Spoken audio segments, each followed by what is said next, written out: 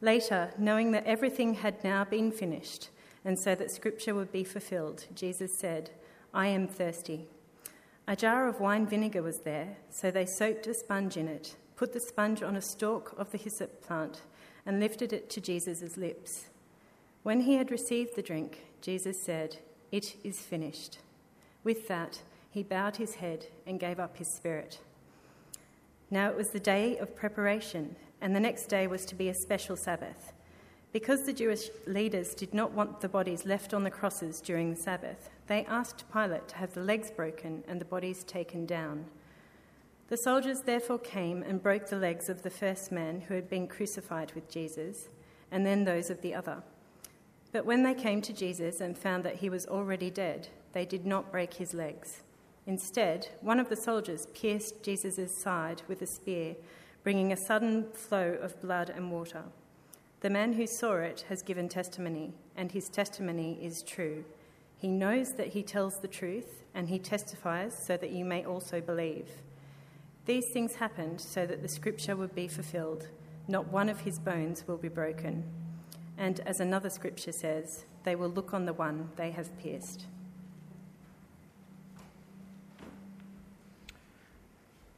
I want to talk about 3 words that changed my life.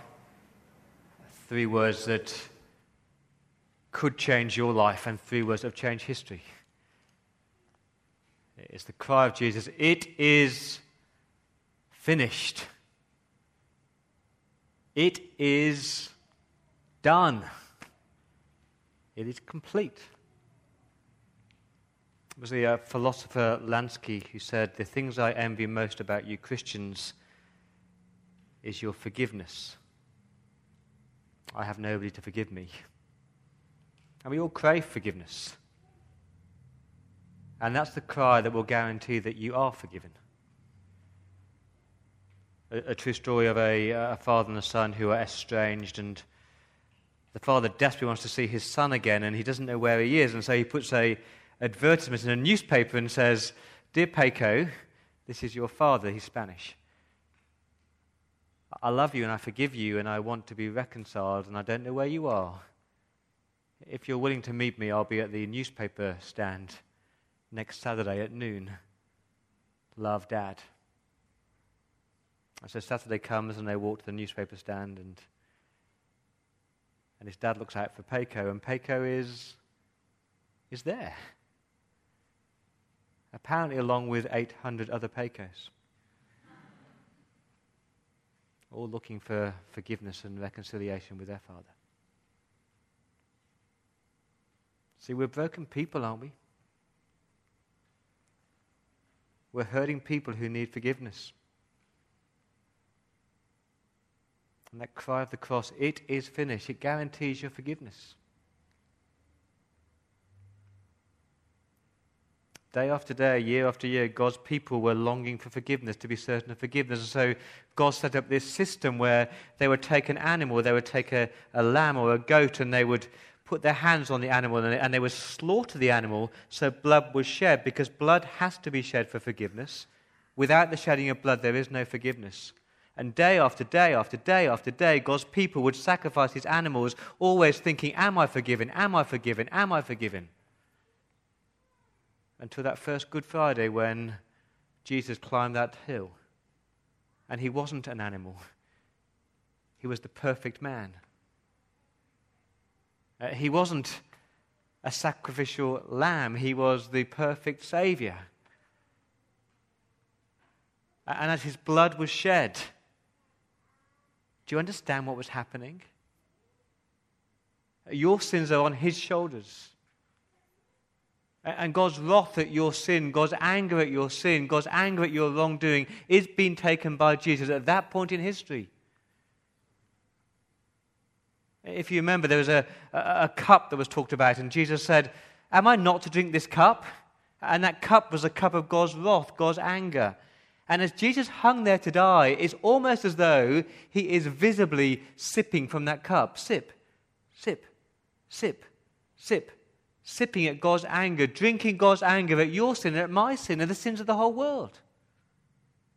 And as he sips that last dreg from the cup, as he knocks it back, he says, "It is finished." There's no more to pay.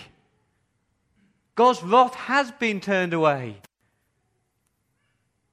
And that means that you're forgiven. And I'm forgiven.